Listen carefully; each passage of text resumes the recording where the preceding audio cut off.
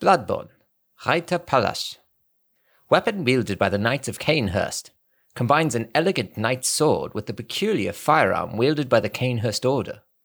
The old nobles, long-time imbibers of blood, are no strangers to the sanguine plague, and the disposal of beasts was a discreet task left to their servants, or knights, as they were called for the sake of appearances.